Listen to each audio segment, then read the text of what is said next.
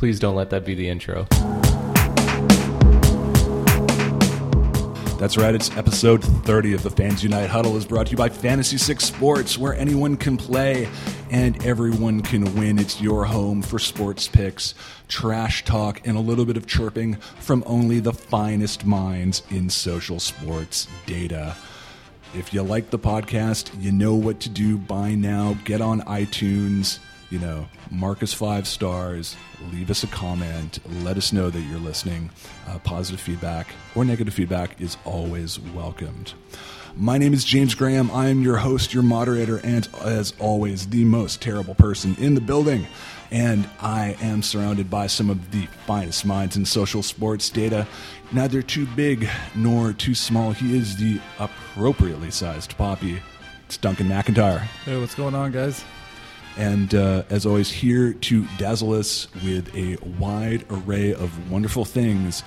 He is just a wonderful young man. He's very nice, and, we know him as the international stats guru. It's John Ingleby.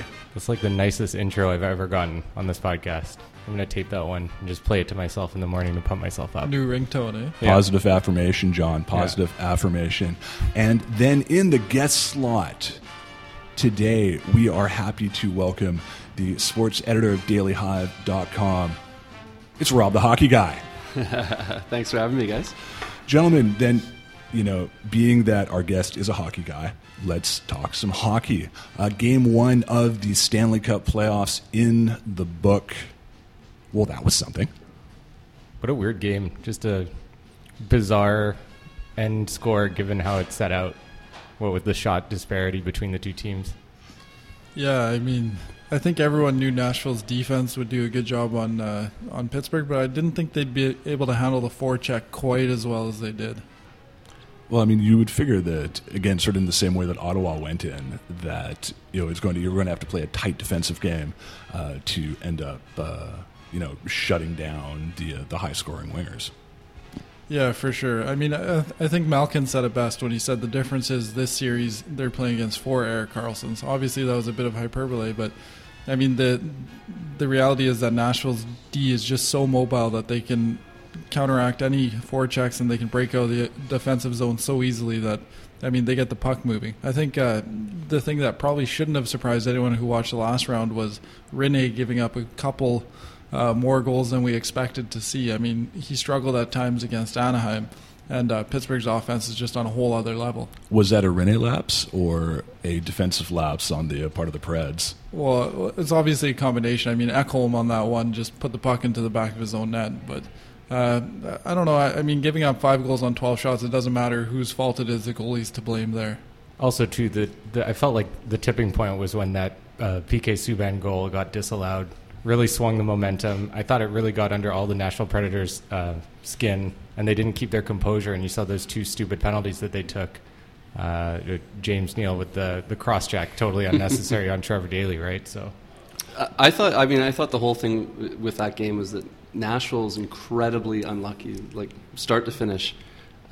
You look at that first goal, the Subban disallowed goal. Whatever you think of the offside, reviewing offsides, I happen to think it's a terrible rule. I think everyone thinks it's a terrible rule. Yeah, right? Because, if you think back to how many times was this actually a problem where people were debating offside, goals that were offside that were allowed to count? It was pretty rare. Right. Yeah. So I think they went, and there wasn't really much of a problem to begin with, and then now they've gone and uncovered all of these extra goals that are getting disallowed. And I don't think anybody thought that many goals were going offside. Like that goal last night, if that happened last year, it wouldn't have even been a controversial goal. It would have stood. We would have barely seen a replay.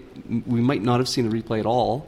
Or if we did, it would be they got a lucky break. So that's part of the course, though. It's the playoffs, so you got to find something to complain about. And in this case, it's stuff that we wouldn't really give a damn about during the regular season. Now, every single little itty bitty thing is going to play a role. For sure. Mind you, I agree we could have done without the 4 or 5 minutes that it took them to review it's so the thing. brutal. Right? So Bettman said the other day that the review process is working exactly how they want. So, I mean, it's going to stay at least next year. Well, Bettman not admitting a problem. I mean, that's... For sure. Yeah. But I think you can even make a case that goal should have still stood even after a video replay. I mean, they're making the case that his foot is off the ice.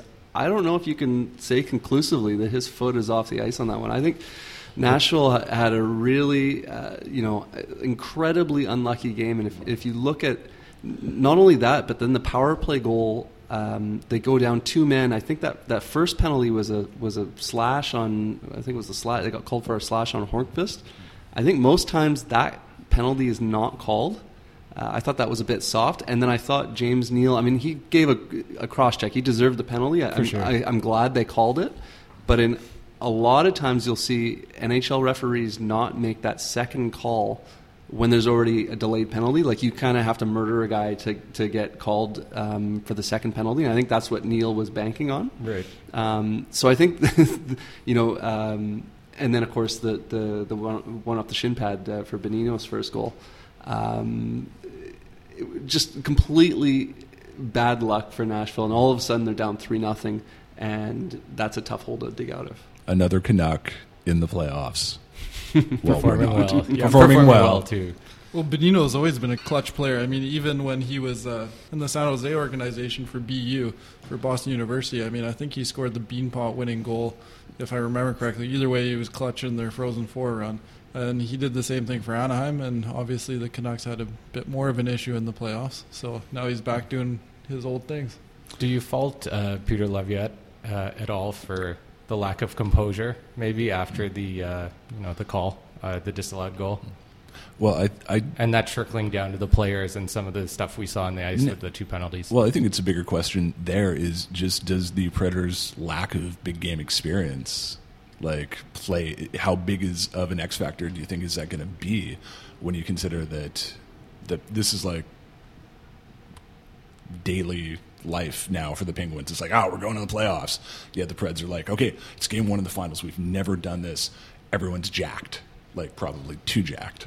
Yeah, I actually don't think they have any issues with that from my perspective. All their young players, I mean, sure, they haven't been at this level, but man, these guys performed amazingly so far in the playoffs. Why is it going to stop now? Because it's the Stanley Cup. Sure. It's the preconceived notion in your head. Sure, but their game isn't I'm talking about some of the lesser big name players. Their game isn't a high skill thing where if they're off a little bit because they're feeling the pressure, they're not going to perform. They get in on the forecheck and they create turnovers, and they all have great releases. So, I mean, that doesn't go away with pressure. If anything, there's a bit more adrenaline. Sure, they might get overeager and take a James Neal-esque penalty, but that's the only way I see it biting them.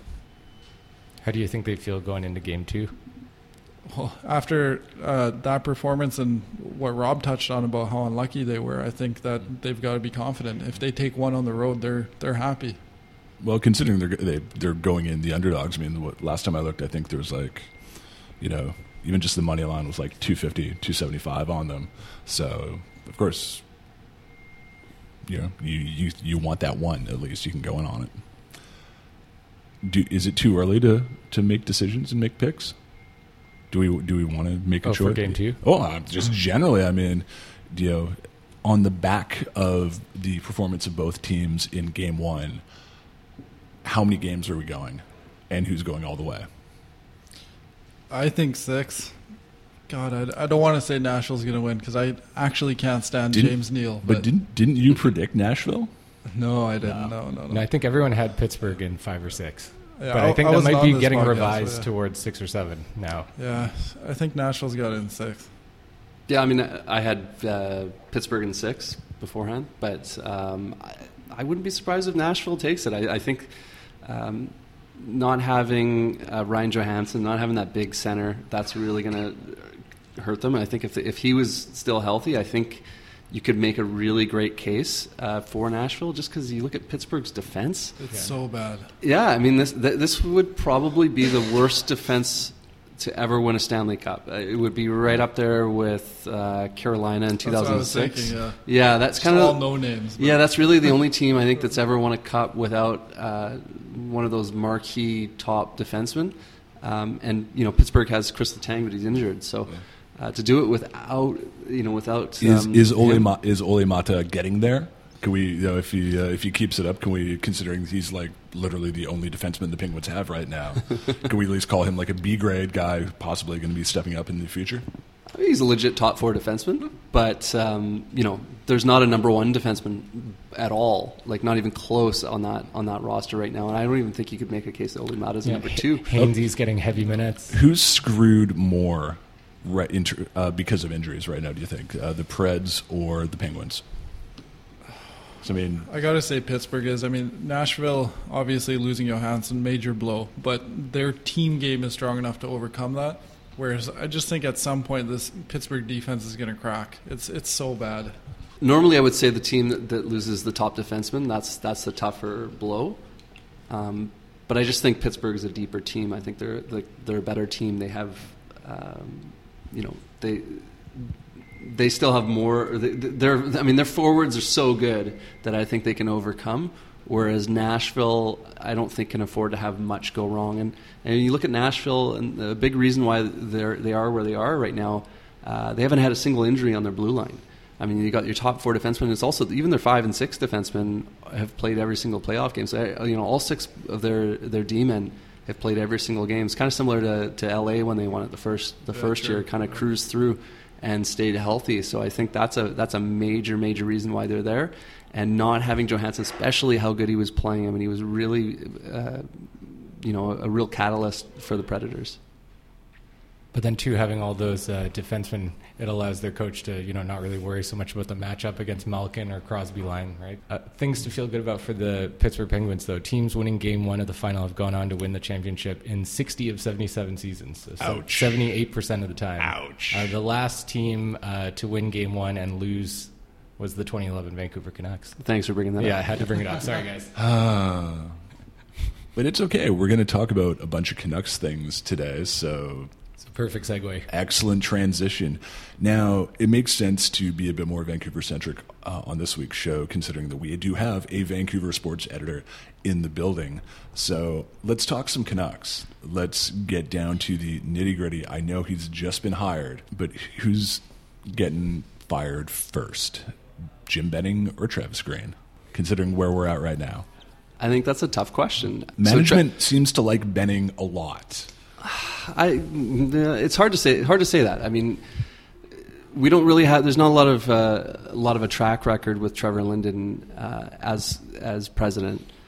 So he's never fired a general manager before. This is the only GM he's ever hired. So it's a little bit tricky to figure out how itchy the trigger finger is. I think you could make a strong case that Green will outlast Benning because he has the 4-year contract, and also he's coming in kind of in an easy situation. He's taking over a team that's just admitted that they're going to rebuild. There's no expectation. Exactly. They've had 2 just horrific years. If Green has this team within, still in the playoff conversation after the trade deadline, that's an improvement. With that said, lifespans of coaches are generally much shorter than general managers. So I think it's a tough question, but I think if for Green to get fired, I think it would have to be a real tire fire of a season. And if it's a real tire fire of a season, that's going to be... Wasn't that this past season? Well, that's what I mean. So, when those seasons start adding up, I think it may not even be Trevor Linden. It could be ownership that tells Linden, look, we need a new general manager. Let's go. Given consideration, do you think that the Linden hiring was a good one? Because it's a public-facing decision. We're going to get the guy that everybody knows, but may not have that. As you say, he's never fired a GM before. He doesn't have the experience in the in the operations side of things. Yeah, I think it really depends on how much of a stamp he has on the team. How much, and I think that's the question that people are maybe wondering a little bit is, who do we blame? Do we blame Jim Benning? Do we blame Trevor Linden? Who's actually making these decisions? It's almost like a co-general manager role. So when they first brought on Trevor Linden, obviously Great PR move at the time. People were really angry at Gillis when they got, around the time they got rid of him. Remember, people were outside of Rogers Arena with signs saying "Fire Gillis." So bringing in, the most popular player in franchise history was a great PR move. But at the time, he had no experience. So my opinion at that time was, if Trevor Linden's coming in and he's going to be kind of that buffer between ownership and the general manager, then that's a great decision. That's a great move, because Linden knows hockey. He knows enough to put the right guy in place. But if he's going to be responsible for making hockey moves, he has experience as a player, and that's it. He's never learned under another manager or anything. Like Steve Yzerman did, for instance, in Detroit. So I think you want somebody with some experience in that, in the top hockey, decision-making role. The NHL Las Vegas Experience Festival is coming up next month. So I'm talking about not only the expansion draft, but the actual draft itself. Vancouver Canucks are in again at number 5. Where are we going? Also, such garbage that we're at number 5 again. But hey, I'd like to just take a moment. That's the lotto. I'd just like to take a moment to say, "Screw you, New Jersey! Yeah. Screw you." See, I feel like I'm different from most fans on the draft lottery, because everybody started getting really upset about the results. They're like, "Oh, this is such an unfair system." Well, the system has been the same for 2 years. I don't know why. Like the odds, you guys are odds guys, know this, right? The odds were there for everyone to see that it was possible for a team to get lucky in the draft lottery. So, for sure. To be honest, I think New Jersey getting the first pick is fair. I mean, I think they finished with 1 point more than the Canucks last year. So.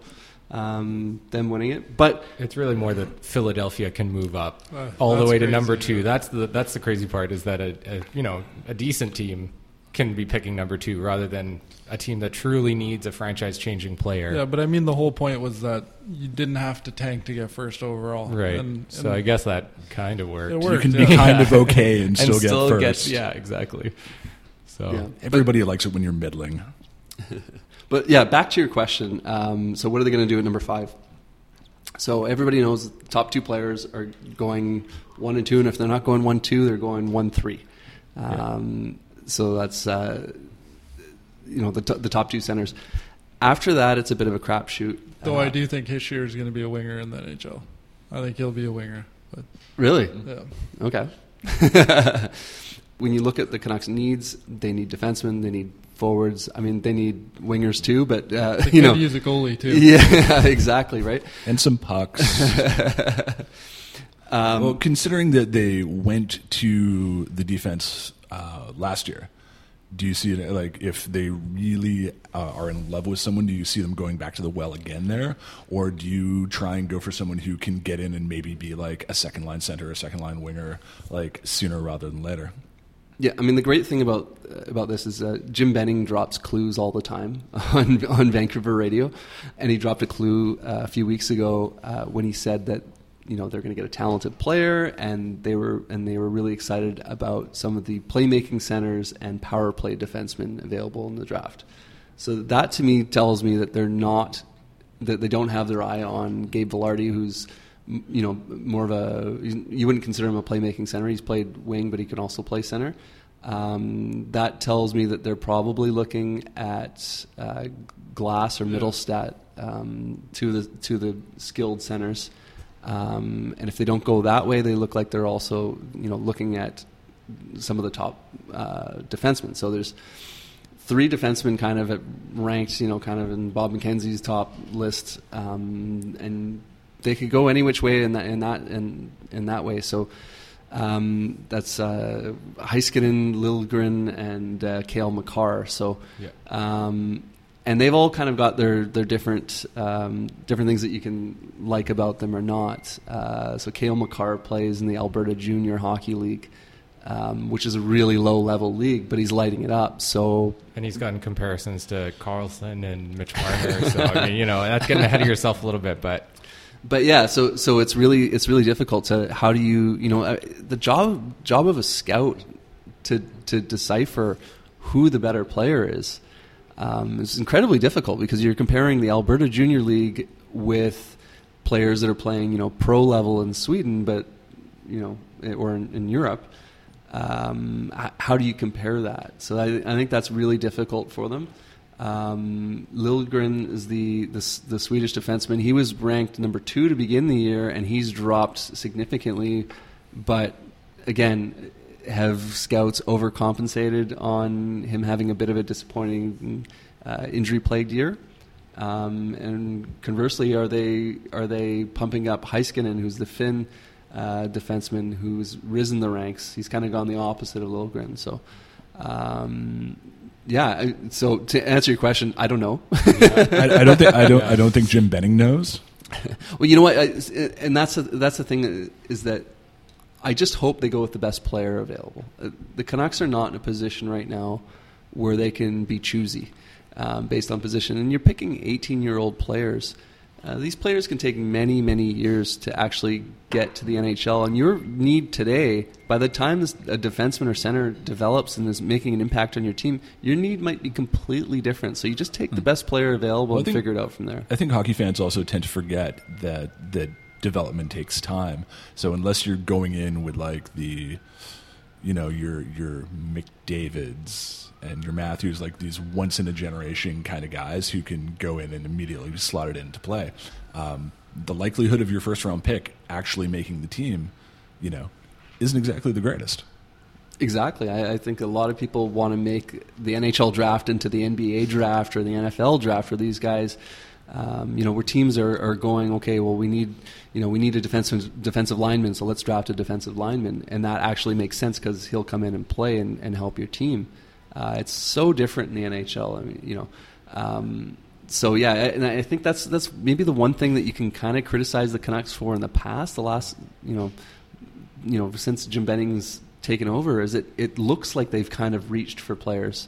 It seemed like they kind of wanted a North American local boy, tough winger like Jake Virtanen, and it seemed like they reached for him because they took him over players that were higher ranked and had higher ceilings, like Ehlers and Nylander. Yeah, exactly. PR over substance, or the need to give good PR.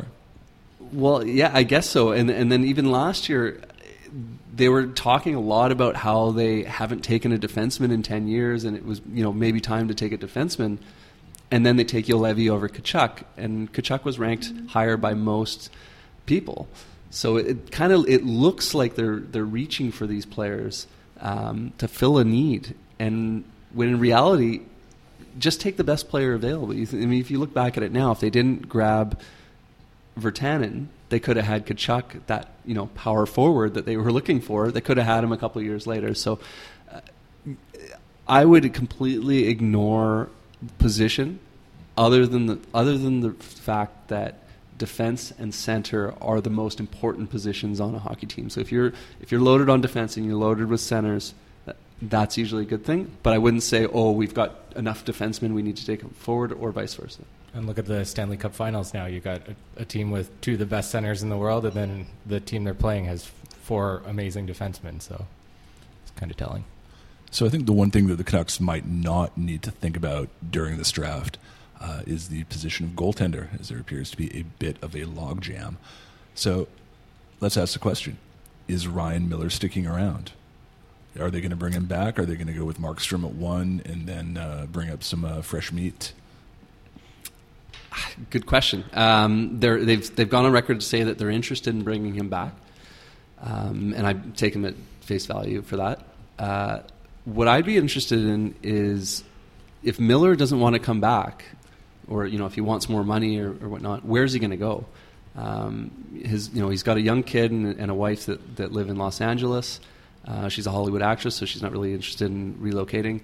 A big reason why he came to Vancouver in the first place is to be on the West Coast, close to LA. If he doesn't return to Vancouver, where is he going to make more money? Because he could go and be a backup somewhere. He could be a backup in Anaheim. Jonathan Bernier didn't exactly look great in the playoffs. He'll back up in Anaheim. He'll back up in Los Angeles once Los Angeles has figured out who they want as their starting goaltender. Well, yeah. Well, no. I mean, it's quick now, right? Because Bishop's gone to Dallas. But what are they going to? How much are they willing to pay him? If the Canucks are willing to pay him $3 million and kind of share the role with Jacob Markstrom, I think he jumps at it. I don't think he's going to make more money anywhere else, with the possible exception. And this is a bit of an interesting one, of Las Vegas. So Vegas has a negotiating window with unrestricted free agents that they can take that before everyone else. So they could actually sign Ryan Miller, and that would count as their pick. That would be the Vancouver pick. That would be the Vancouver pick. So, I mean, unless they really are dying to get Lucas Pisa or the goalless Brendan Gaunce, then maybe that's a viable option. I mean, the only reason why I would think that wouldn't happen is that there are a number of good goalies to take on other teams. So, we've already talked about Marc-Andre Fleury at length. The Fleury-Murray debate of who does well in the playoffs, and will then the backup end up getting put up for availability. Mm-hmm. So I think Vegas is probably still a long shot. But yeah, if you go down the list and say, well, okay, who needs a starting goalie or even a 1A, 1B goalie? There's not many. And Vancouver is probably the best fit family-wise for Ryan Miller, unless he wants to take less money to go to a team that can win. Just seems to make no sense. I mean, Jim Benning's come out already publicly and said that he wants him back, but what's the point? I mean, I don't see that there's any. I mean, if you're in productivity, if you're in full-blown rebuild mode anyway, then it almost makes sense to just say, screw it, let's go with Markstrom, and then let's bring up the fresh meat that we can at least. You want your kids to grow up in a somewhat competitive environment. I mean, we saw what happened in Edmonton. Those teams just were so bad. Nobody thought they were going to win on any given night, that those guys' development just totally stalled. I mean, Nugent Hopkins is now finally looking like a decent third-line center. He should have been a first-line center, at least a very good second-line center. But, I mean, if you grow up in an environment where no one really cares if you win, I mean, that's tough to maintain that drive you need to be an elite player. But do you think that really translates to more wins? Having Ryan Miller around? I mean, he and Markstrom basically performed at very similar levels last season. But you also need some. I mean, I don't know Miller. I don't know how good of a locker room presence he is, but you do want a veteran guy there. I mean, even for Markstrom, we haven't seen how he is if he shoulders the load for a full season. But regardless, I mean, it's not whether you win every game, it's whether you lose every game by 3-4 goals. I mean, be in tight games, get experience playing in high-pressure situations, but don't lose every game by 3 goals, which I think they would struggle not to do if Markstrom is their only goalie. No, what I would say is if you're a member of Team Tank and you want the Canucks to sink low in the standings, the best way you can do that is to have terrible goaltending, right? Yeah, that's true. So I think Miller does. I think he's, especially getting another year older, I think he's probably on par with Markstrom. I think it's maybe a coin toss to see who's the better goalie right now or next season. But you need 2 goalies because Markstrom's not playing 70 games, right? Dallas does have some veteran Scandinavians available. But yeah, no, I really think I think if you're concerned with wins and losses, bringing back Miller makes a lot of sense. But you can't do it for too many years. That's the thing. Thatcher Demko had a good rookie year in Utica, so he's the goaltender of the future for the Canucks. But is he going to be ready in a year from now? He could be. They're just going to trade Demko to Carolina. Let's be honest. Either way, he needs a good season in the AHL again, prove himself, and then go. Yeah, you absolutely need another goalie to fill this space this year. But then the question is the year after. So, Miller's going to be wanting 2 years, I would imagine. I don't think he'd be thrilled to sign a 1-year deal. So I think that second year is really the big question. So if you sign him for a 1-year deal, reasonable money, $3 million, $4 million even, I think that makes a lot of sense. But if you start getting into 2-year deals worth $4 million a year, I think that starts to get a little bit crazy. Now, speaking of the Canucks youth movement, Jalen Chatfield one of the latest signings, especially coming off of a successful Memorial Cup run. Considering the way the Canucks lineup is standing right now, does the kid have any shot at actually making opening day lineup? I heard somebody on, what was it, on Hockey Night in Canada? Jeff Merrick. Or Jeff Merrick said that he'd have a chance to make it next year. I'm not going to pretend that I've seen a lot of Jalen Chatfield. I don't play think this any of us have, but it's more a case. I think it's more a case of, is the lineup currently in a state that would allow for that kind of out of nowhere thing to happen? Yeah, I mean, I don't. Their defense is not the most difficult one to crack in the league by any means. So I think that if he comes in and is outstanding, like a Troy Stetcher was last year, I think it's possible. I think from Chatfield's pedigree, being an undrafted player playing in Major Junior, and he's a couple years younger than Stetcher was at the beginning of the year. I think it would be highly unlikely that he'd be able to make it in his first year. I think the jury's out that he would ever become an NHL player. So I think to think that he's going to come in and challenge for a spot is probably unlikely. But like we say, this is not the Nashville Predators defense core that you're trying to crack it your way into. You hear that, John? There's always a possibility. There's always a chance. You could always be a Vancouver Canuck. Never too late. From stats guru to left winger. I think our next NHL hopeful is really Big Poppy's. I think kid, so. Charlie. That's true. He's a big Hey, he's boy got already. the size. He's got the size to play defense already. So Another Erik Karlsson in the making. This is a bit more of a Vancouver-centric episode, so we should probably talk a little MLS too, as it is definitely the hot talk of the city right now. Whitecaps have a young man on their roster by the name of Alphonso Davies. Is this the guy that the Caps are looking to build around, need to build around? I mean, what I've seen of him for someone that young is kind of astonishing. That how good this kid is. He's good enough that Premier League clubs like Manchester United have been in touch. They want to poach this kid, get them into their systems already. Every team needs a future. Is he the Whitecaps' future? Because of where MLS stands in the world of soccer, it's not the top league, of course.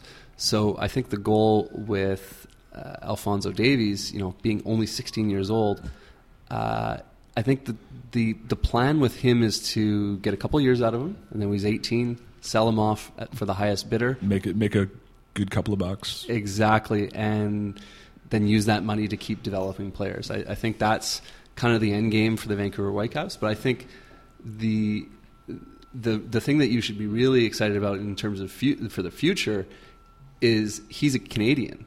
And I'm not sure. I don't know where Canada stands in the FIFA rankings right now. I know it's in the hundreds.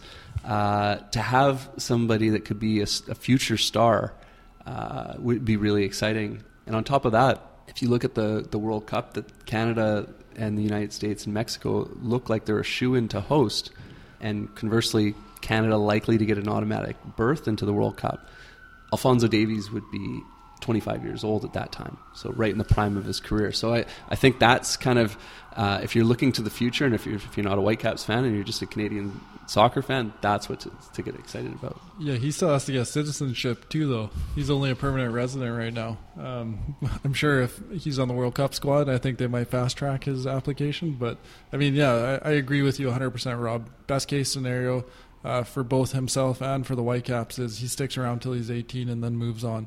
Not only will it cement the MLS and hopefully the Whitecaps as a great development league, but it could have significant financial impact on the Whitecaps' future, especially if you put on a good sell-on fee clause in this guy's transfer.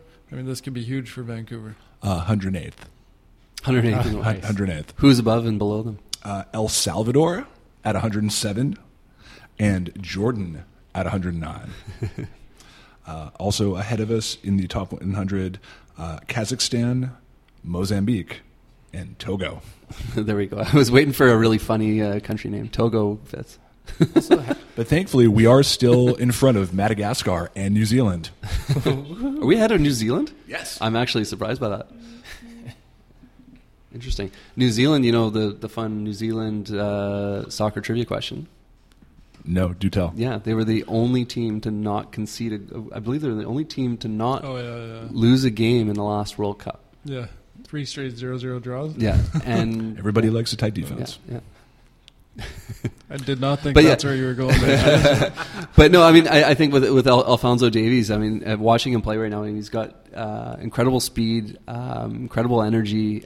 He really is one of those players that when he gets the ball, you're waiting for something good to happen because he's very electrifying. Does this not feel at all similar to a few years ago? Didn't we have this hype train before with a young kid blazing speed in Kakuta Mane? Doesn't it feel sort of familiar? So yes. Shouldn't we maybe pump the brakes on? But he wasn't. I mean, he wasn't 15 when he came in, though. I mean, like 50. The Whitecaps had a 15-year-old player playing professional games last year. That's incredible. That still blows my mind. Yeah. It's just like, that's a little weird. Now we're talking about essentially building the kid and then selling the kid. If we're going to talk about spending money, Whitecaps management have this tendency. They love their South Americans. Why are the Whitecaps in the MLS not just going in and spending gratuitous sums of money on European talent? Because the Europeans won't come here. Why would they? I mean, if they even play in Scandinavia, they have a lot more exposure to potentially moving on to a big European league. Why would you? I'm just thinking as an example. It's like Drogba going to Montreal. The talk of Zlatan possibly going to the soon-to-be-launched LAFC. Sure, at that point, you're paying these guys crazy amounts of money. I mean, that's not going to build you a roster. And they're only going to go to big market teams like LA and New York, and they're not going to come to Vancouver. If you offer them enough money, there's a strong possibility there. But I mean, you look at even the fact that look at where Toronto is now on the back of having gone out and spent money on people like Altidore and Michael Bradley. I think if the Whitecaps could bring in just a recognizable name, a name that average sports fan on the street has heard of, whether or not that player's a star anymore, whether he's past his prime or not. If they could bring in somebody like that, I think that would really capture the attention of Vancouver. I think right now, after a disappointing season last year when they missed the playoffs, I think fans in Vancouver have kind of taken a bit of a half step back on, when I speak about the fans, not there's the diehard fans that are going no matter what, but that casual sports fan, I think, is not really engaged with the Whitecaps right now. And I think if they could get just a marquee player, I know Atiba Hutchinson, best, arguably the best Canadian soccer player that we have in Canada. He was rumored to be coming here for earlier in the year. Just even to get a name like that would really do wonders, I think, to get people engaged, get people to pay attention, and then from there, of course, you've got to make the smart decisions to have a good team on the pitch, because having a big name star and missing the playoffs again is not a recipe for success. Do you think it's that sort of thing that would actually sort of get them to a local level that would at least meet the level of popularity that, say, the Canucks have or the Lions have, or is it going to take a little more than just that?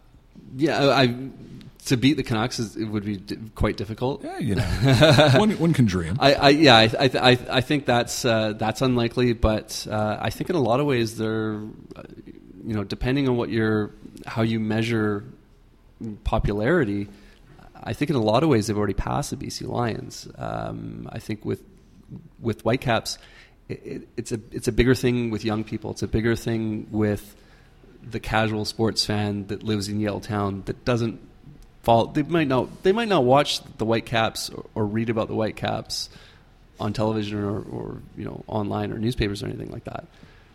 But they want to go to the game on Saturday because it's a good time. Sure. And I think the Lions, that's what they've really been missing. And the Lions kind of have that older fan base, and they're working to get that back and get the younger fans engaged. But I think right now in Vancouver, the Whitecaps are the sexier team, right? They're the team that young people are more interested in rather than the BC Lions.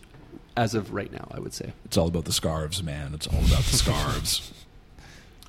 So there's currently 3 points separating 4th and 7th in the MLS Western Division.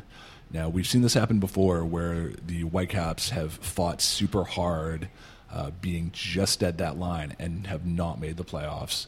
Now, I know we're only maybe halfway through, but are we going to see some clarity? Do you think the Whitecaps could actually end up making the playoffs this year? Absolutely. I think especially in recent weeks, they've looked really good. And they're due to get Yordi Reyna back shortly, right? Yeah, and that's the other thing. They've had injury troubles, and they've fought through it. I think kind of being in that CONCACAF Champions League to start the season, I think kind of threw them for a loop. Considering the amount of extra games, you think that might have worn a few guys out? Absolutely. I mean, personally, I think they ought to just kind of tank the Canadian champion. It sounds bad. I like the idea of all of these other championships and all these other kind of leagues that they're playing in. I know that's how it's done in the rest of the world. If you can't win the Premier League title, you got to win the FA Cup. Isn't that right, Arsene Wenger? But that's the problem. I mean, the problem is winning MLS is easier than winning the Champions League. To beat one of these Mexican sides, as we saw. I mean, they're in a different league right now. I mean, hopefully that changes and the MLS will get better. And I think it's important overall to continue in these kinds of championships. But selfishly, I think in the short term, what's the point of playing all these extra games? You just end up tiring out your squad, and you're just you end up half-assing both competitions, I think. Money. Exactly, right? But I think money is great, but if you then end up missing the playoffs like the Whitecaps did last year, you come into this year and now you have fewer season tickets, I don't think you end up winning in the long term. So I think it's... I know why it's around, but I think it's kind of one of these things that ends up hurting a team like Vancouver. Moving on through the city of Vancouver, Daily Hive recently ran a really, really good piece of long-form writing on the Vancouver Grizzlies, and specifically the thought that now may be the time for Vancouver to get another shot at the NBA. So, roundtable, we've got a bunch of learned individuals here. Gentlemen, is it legit? Back it up. Should Vancouver get another NBA team at this stage? I think so. I think we're about due. And I think the league's already shown with Charlotte that they do like to right the wrong cities that they've left previously. So I think we've got a good shot at it. And we're probably second in line, which I think is in line with your thinking as well from the article, Rob, behind Seattle. Yeah, so I mean, this all kind of came out of there was a report that the NBA was looking into expanding by 2 teams, and they were looking at 5 cities. So Vancouver was one of the 5. The other cities were Seattle, Las Vegas, Mexico City, interestingly, and Louisville. So I think when you look on that list, I think most people peg Vancouver as 5th on the list. But I think there's a case to be made for Vancouver. So I think clearly Seattle is number 1. I mean, that's a basketball market. All they need is a stadium, and they've got a guy willing to build a stadium to bring the Sonics back to Seattle. So I think that's an obvious one. But after that, I think there are some question marks about Las Vegas. I think there's some question marks about Mexico City, Louisville as well. I think that you're going to a smaller market then as well. So I think there's definitely a case to be made about bringing back basketball to Vancouver, and I think the biggest case to be made is that the first go around was run so poorly, and problems compounded because of the Canadian dollar. Well, Stu Jackson isn't around anymore, so just on that alone, that should almost drive people to want to have basketball come back. Well, that's exactly it. So I think you look at, and Vancouver's given 5 years to make it work.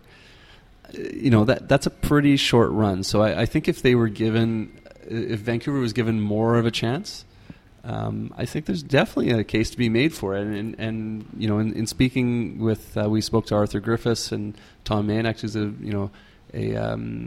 sports business analyst.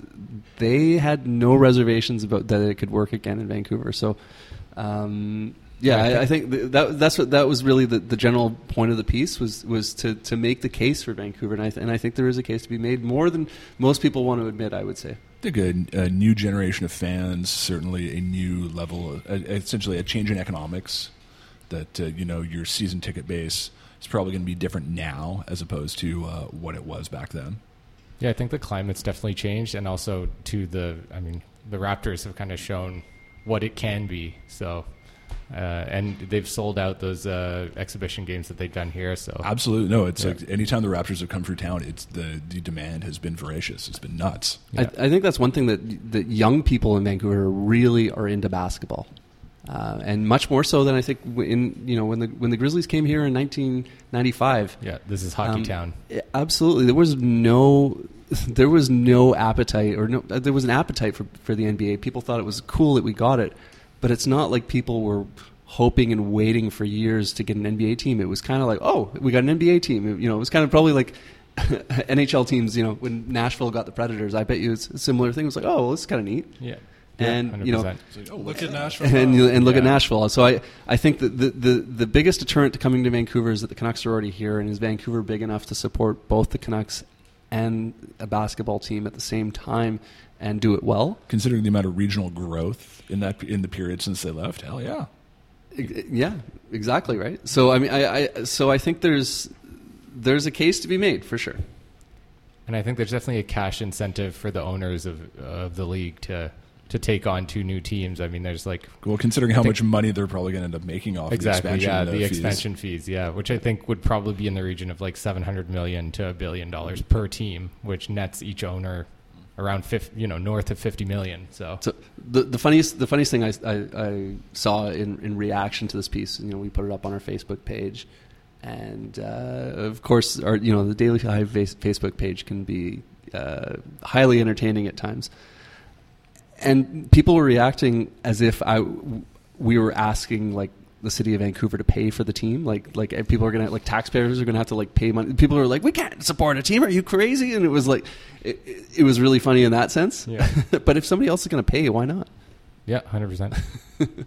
We are kicking off. I believe it's tonight. Actually, no, it's not tonight. It's Thursday, isn't it? Thursday. Yeah. Thursday. Game 1 of the NBA playoffs. It's the trilogy. Who gets to win? God, does anyone know?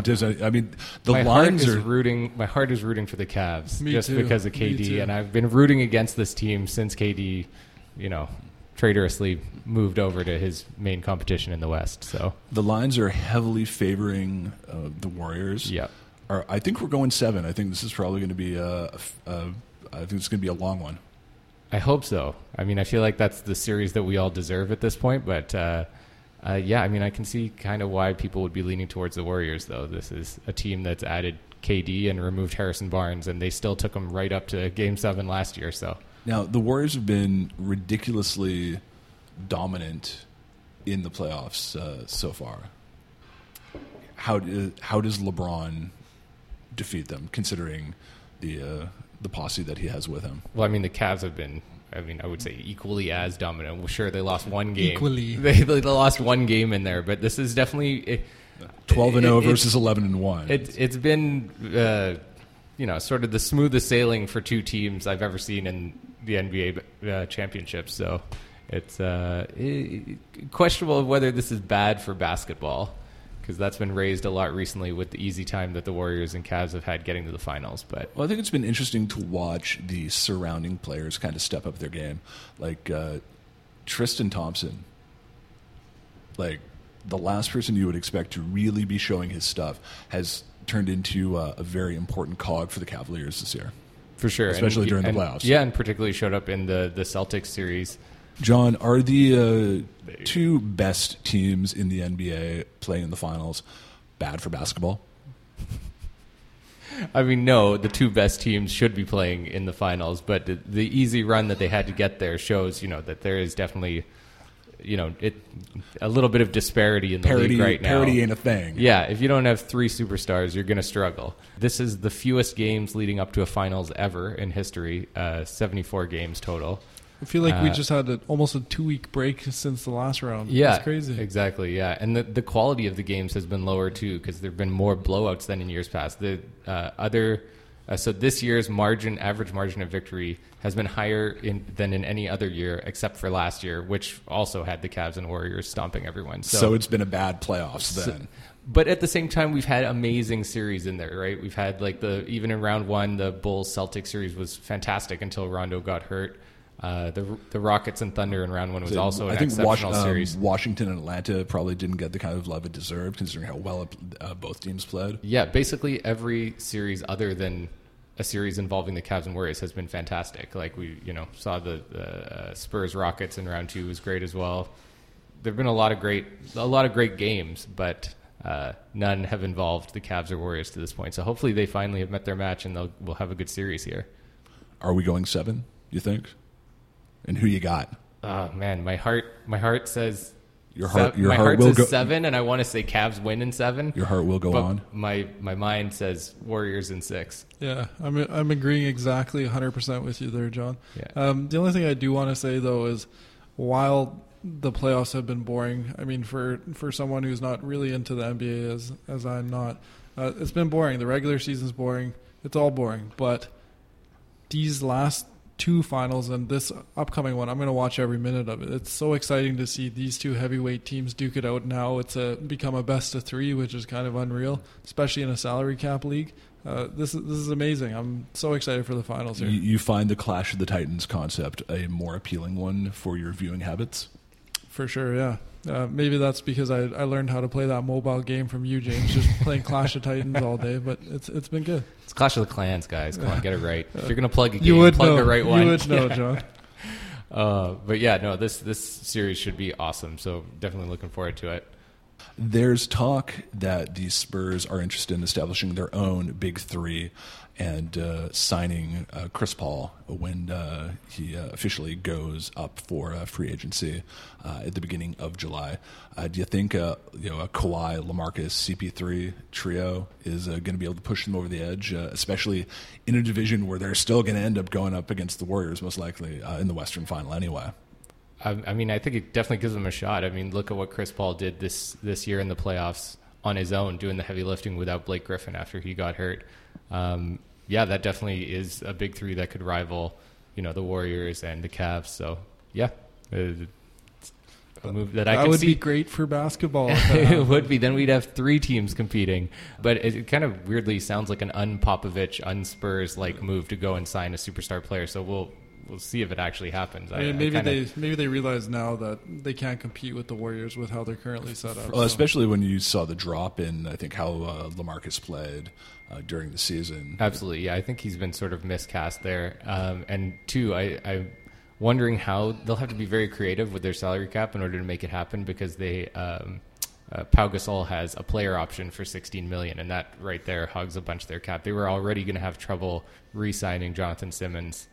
So he would be somebody gone. will take Pau and trade, even if it's just to he might even renegotiate if CP3 is coming. Yeah, possibly, exactly. That's how they have to get creative with it in order to make it work. But I'm sure a player like that would be more interested in more rings and a shot at a title. So okay, fun trivia question for you guys, not related to anything we've covered so far. That's excellent. Okay. We're pretty much done here. Okay, Tiger Woods, we all know DUI, fell asleep at the wheel.